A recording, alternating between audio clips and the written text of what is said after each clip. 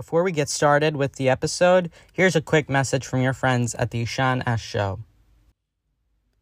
Hi everybody, my name is Ishaan, and I run the Ishaan S Show, and we have a great episode planned for you today. But before we get on to that, I have to ask a quick favor of you. As you know, the Ishaan S Show is in its first few episodes, and we're just trying to get off that runway right now. And we need your help in getting word out about this show to as many people as we possibly can. So if you get the time, go on Instagram and look up the Ishaan S Show and drop us a quick follow. If you don't have an Instagram, then go tell all your friends and family about this show if you know they're going to like it. Your help has been great so far, and please continue to help us out like this. And the great episode that we have planned for you today starts right now.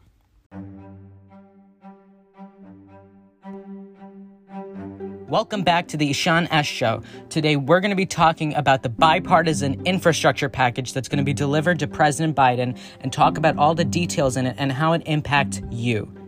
And we're also going to be talking about the shocking report by the New York Times about the Trump Department of Justice and how they subpoenaed Apple for data and information about House Intelligence Committee Democrat members. We're going to be taking a look at those stories and more today, June 11th, 2021. From Anchor by Spotify, this is the Ishaan S Show. With me, your host, Ishaan. And welcome back to episode 3 of the Ishaan S Show. It's great to have you back, and I'm very excited for today's episode. You might be wondering why I might be excited. Well, I have no particular reason to be excited other than that it's the Ishaan S Show, and we should always be excited for the show, and it's Friday. Great news. Stick with that when you're listening to it. Make you feel better. Anyway, in today's episode, we're going to be talking about the infrastructure package and the Trump DOJ case. Let's get started. I put a little exclamation point in my title when I wrote infrastructure, because infrastructure in American politics is a very exciting thing. You might be thinking that, Ishaan, you're the most boring person ever, but for politics, it's very exciting. I look back to that first episode when I said that politics affects everything, and infrastructure is by far probably the biggest thing that politics has an impact on. And the negotiations for the infrastructure package are a great example to point at just how impactful politics can be on our day-to-day lives, including with things like infrastructure, how politics and negotiations play such a big role. So generally in Washington, we like to think of a thing called Infrastructure Week. It's a week in every administration when congressional leaders and members of Congress work with the White House to try to get through an infrastructure plan so that they can deliver to the American people what they promised. On great roads, good buildings, whatever. Every administration hopes and dreams to have something like it. They usually get something not near the standards through which they promised. And generally, in the end, most people end up feeling not sad, but, kind of dissatisfied. But here this year, I think that type of infrastructure package might have been a little more disappointing for the Biden administration. This is because of the strong opposition to the trillions of dollars in spending that is being offered, or that was offered. It's changed a little right now. But when Biden first introduced his infrastructure package, I think it was at his a joint address to Congress, his first year State of the Union address. That's what I like to call it, because it wasn't technically one, but whatever, we're just going to call it that. So in his first State of the Union address, Biden offered his infrastructure package which had all kinds of things in it. I believe it had things like childcare and replacing technology and getting investments in green stuff, and environmental friendly things, stuff like that. And generally not the things that come to mind when you think of infrastructure. And that's what Republicans said. And, and because everything is super divided in Washington, we have a 50-50 Senate. Because it's a 50-50 Senate, you have to negotiate with Republicans on this. They have a lot more leverage than they normally would if it was like a 47-40 or 53 majority or something for Democrats. It's a 50-50 tie with VP Harris breaking that tie, but that's it. You don't really have a lot. And in that 50 Democrat caucus, two of them are not necessarily, our Senators Joe Manchin and Kyrsten Sinema are not generally the biggest fans of big spending from the Democrats' part. Now, you might be asking me why I'm just looking at the U.S. Senate and why not the House of Representatives, and I'm just going to answer that question right now. The House of Representatives is pretty much a guaranteed pass-through because of that Democratic majority. Now, I was talking about a few episodes ago how the Democrat majority is very slim, only a few seats, but even despite that, we are going to probably see enough Democrat support to get the bill passed. The real challenge for Biden is the Senate, where you have that 50-50 tie, and the two Democrats that, not necessarily going to work with the rest of their caucus. Anyway, what I was saying was Biden initially introduced a $2.2 trillion plan. It was either that or $1.9 trillion. I can't remember the number, but it was like $2 trillion type of numbers. Republicans were like, we're shocked with this number. We're going to give you $700 billion. Biden said that's a bit of an insult. I'm going to come down to $1.7 trillion. And then Republicans then sent a counter proposal for $900 billion. After that, they sent their senator, a representative for them, Senator Shelley Moore Capito of West Virginia. They sent her to work with Biden on an infrastructure package. If you were following the Ishaan S on Instagram, you may have heard from other news outlets otherwise, that talks on the infrastructure package with Senator Capito did fail on Tuesday. Biden informed the senator, I think either Monday night or Tuesday night, that that Biden would no longer be working with the GOP on this infrastructure package due to various disagreements. And I think those disagreements were mainly on what to define as infrastructure.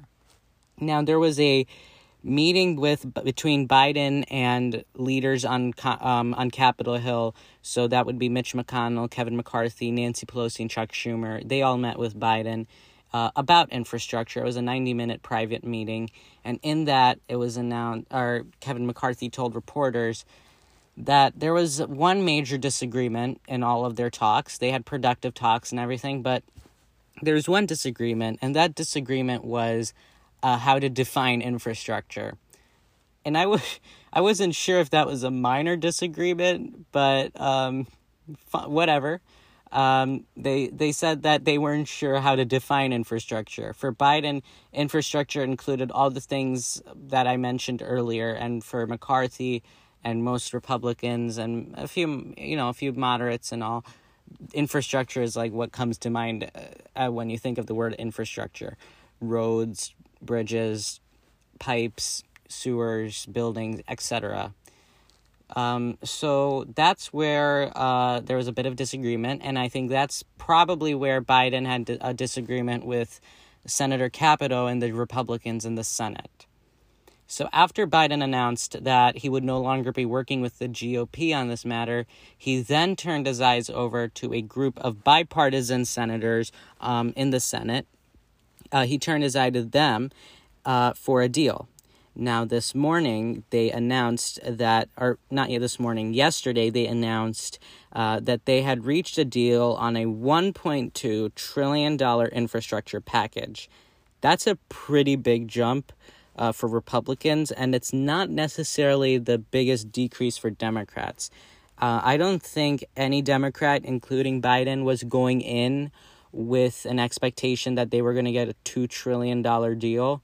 I think they purposely set it pretty high so that they could have a little more negotiating power, so that they could get rid of, a few more minuscule things and get what they really need. And I think Republicans they also want a few things, but they wanted to start off low so that they could work their way up to find what Democrats really want.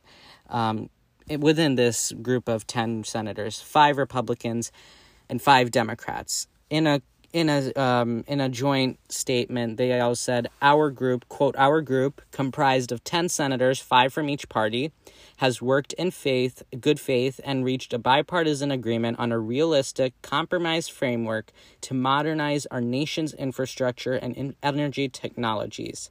This investment would be fully paid for and not include tax increases. That's what they wrote in their joint statement. It was announced that the White House announced that members of Joe Biden's cabinet would work with the bipartisan Senate group behind the proposal. However, the spokesman did caution that, quote, questions need to be addressed, particularly around the details of both policy and pay-fors, among the other matters. So there is a bit of a disagreement. It's already been not announced, but it's been reported that Biden does have a few things he has his eye on about what he wants to veto or get out of the bill, or things that he does not agree with. So here's a breakdown of what exactly is in that bill.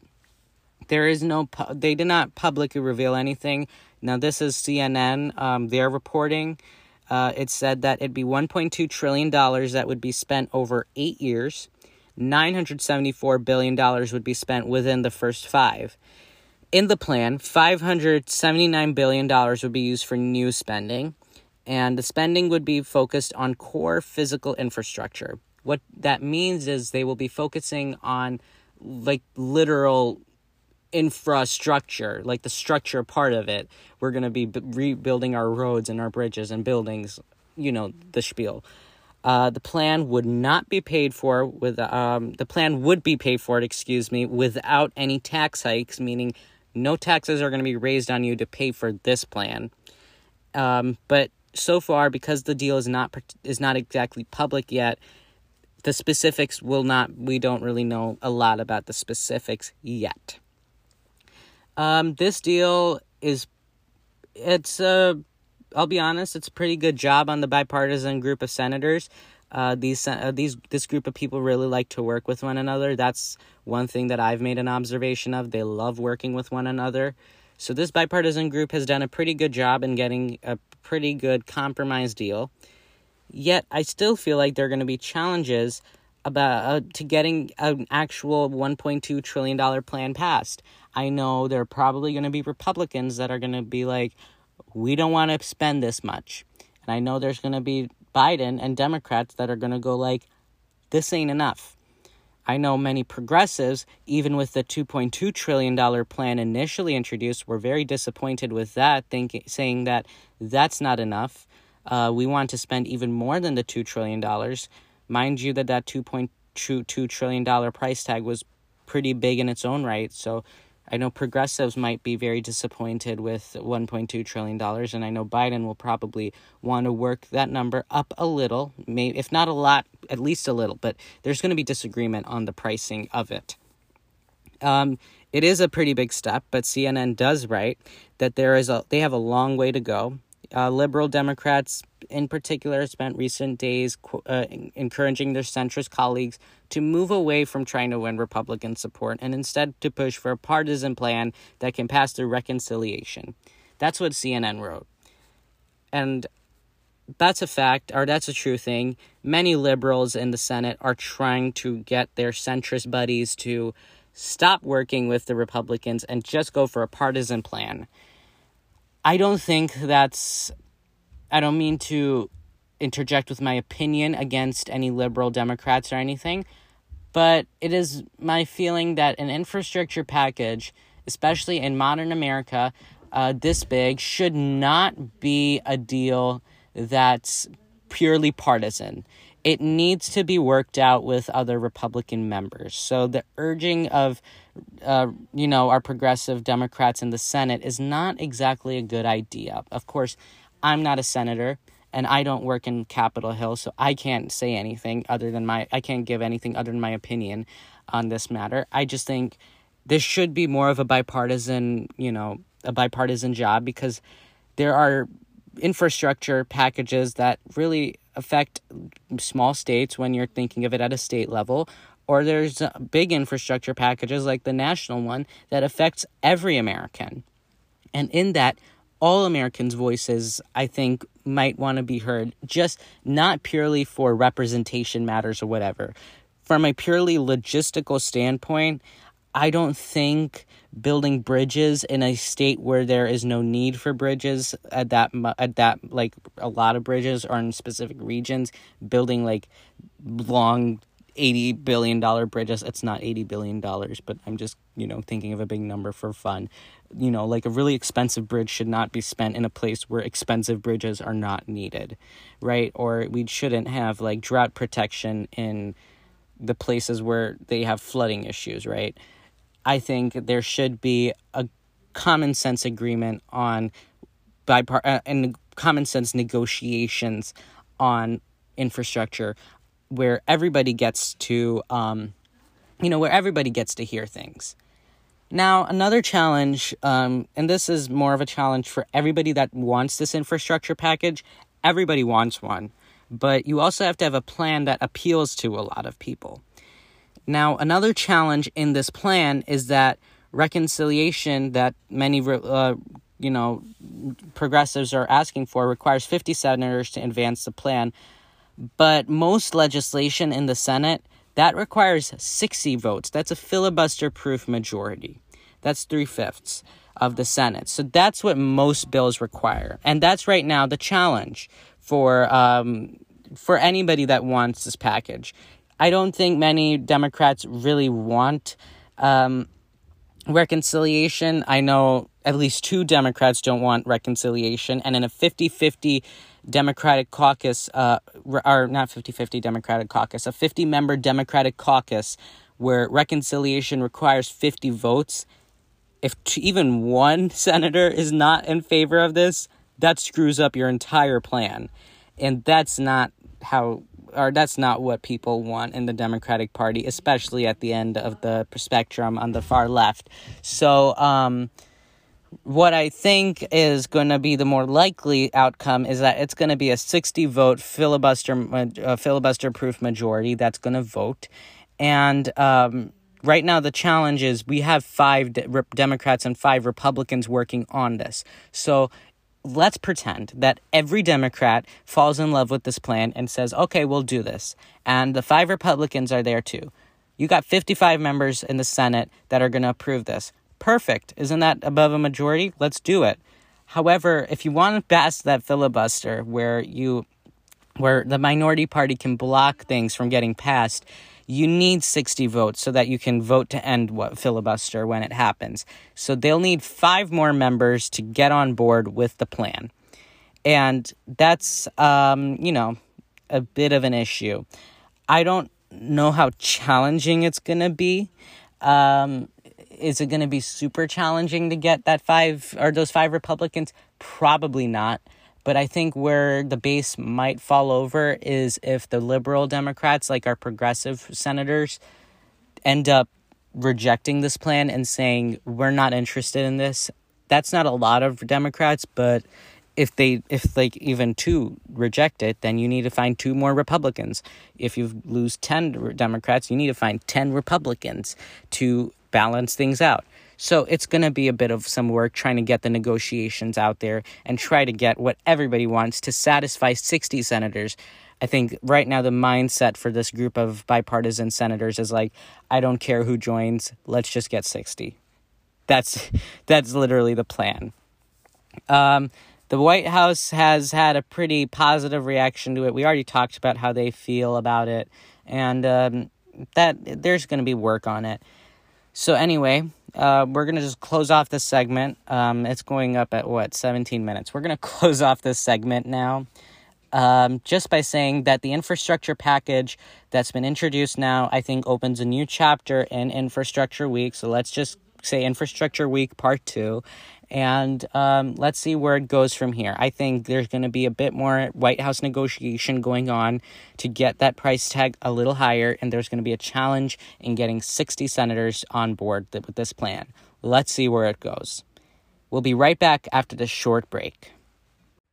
Welcome back from the break. As I said, we are now going to be talking about an interesting story that surfaced last night based on New York Times reporting about the Trump Department of Justice. So basically what happened was, according to this report, which hasn't been confirmed, according to this report, the Justice Department and under Trump subpoenaed Apple for data from the accounts of House Intelligence Committee Democrats. This included representatives like the chairman, Adam Schiff, and Eric Swalwell, along with their staff and family members. This was all a part of a leak investigation in relation to the Russia investigation. If you remember, during the Trump administration, Special Counsel Robert Mueller was investigating the Trump administration for any Russian collusion. Not the Trump administration, but the Trump campaign in 2016. He was investigating the campaign to see if there was any collusion between the country of Russia and the Trump campaign that may have influenced Trump's victory. And there was a lot of pushback from Republicans and Donald Trump especially against this investigation. But throughout the course of this, Donald Trump was always very annoyed by this. I'll say annoyed. He was very annoyed by this investigation as it was happening. And there was another aspect of it, which were leaks that were beginning to happen of information about this being leaked, about special meetings, or not that I can say anything about those meetings, but like there may have been meetings, or there may have been some sort of intel about this, or a special development, anything that may have come up that was being leaked. And President Trump, who wasn't particularly a big fan of this information being leaked this way, I guess, was responding as such. And there was a leak hunt, and this began with the FBI sending a subpoena to Apple in February of 2018. This included a gag order, which was seeking metadata of more than 100 accounts as part of an investigation into the disclosure of classified information. This is what somebody familiar with the matter said. The gag order was renewed 3 times before it expired this year, and Apple then notified the customers whose information was seized and was being investigated. Among these people, Representative Eric Swalwell confirmed to CNN Thursday evening that he too was all notified that his data had been seized as part of this probe. The House Intel Committee determined that along with members of the panel and its staff, the investigation also collected the records of family members, and of these family members, at least one of them was a child, a minor, that was also investigated in this. And some of the records that were seized from staff members may have also included people who had nothing to do with issues that related to Russia or had anything to do with Russia, or former FBI Director James Comey. And this also included Chairman Schiff's personal office staff. This is what a member of the House Intel Committee told CNN. That's what they told him. And Swalwell confirmed to CNN that records of family members and a minor had been obtained. So this is confirmed. He said, quote, "I do know that to be true," he told Lemon, and quote, "I believe they were targeted punitively, not for any reason in law, but because Donald Trump identified Chairman Schiff and members of the committee as an enemy of his." And I can't speak to the accuracy of whatever Representative Swalwell said, but I can say that what he said was not necessarily wrong, or can be proven to be wrong or incorrect yet. There was a New York Times reporter who was also involved in the reporting of this, who was on Rachel Maddow's show last night. He was telling her that Donald Trump did not like many members of the House Intel Committee, or Democrat members of the House Intel Committee, or Democrats in the House in general, but many members of the House Intel Committee that were Democrat. And he said that he wasn't that surprised with an order that was given, that may have been given by Donald Trump to do this. Donald Trump had a big influence over his Department of Justice, not something you regularly see in most administrations. The Justice Department is generally a little more independent to what the president says or does. But under the Trump administration, that was something that was altered a little. So even in this scenario, President Trump had a lot of influence over what was going on. And while this has been confirmed that information was, taken away. It's not confirmed who was looking into it, who was doing what was being done with it, all that stuff. And it's not the wildest thing to think of, because President Trump did not like these people, and he would have if given the option, I don't know if he would have said, don't do this because this is not right. Like, no one says that it's right or wrong, but it's just not normal to do.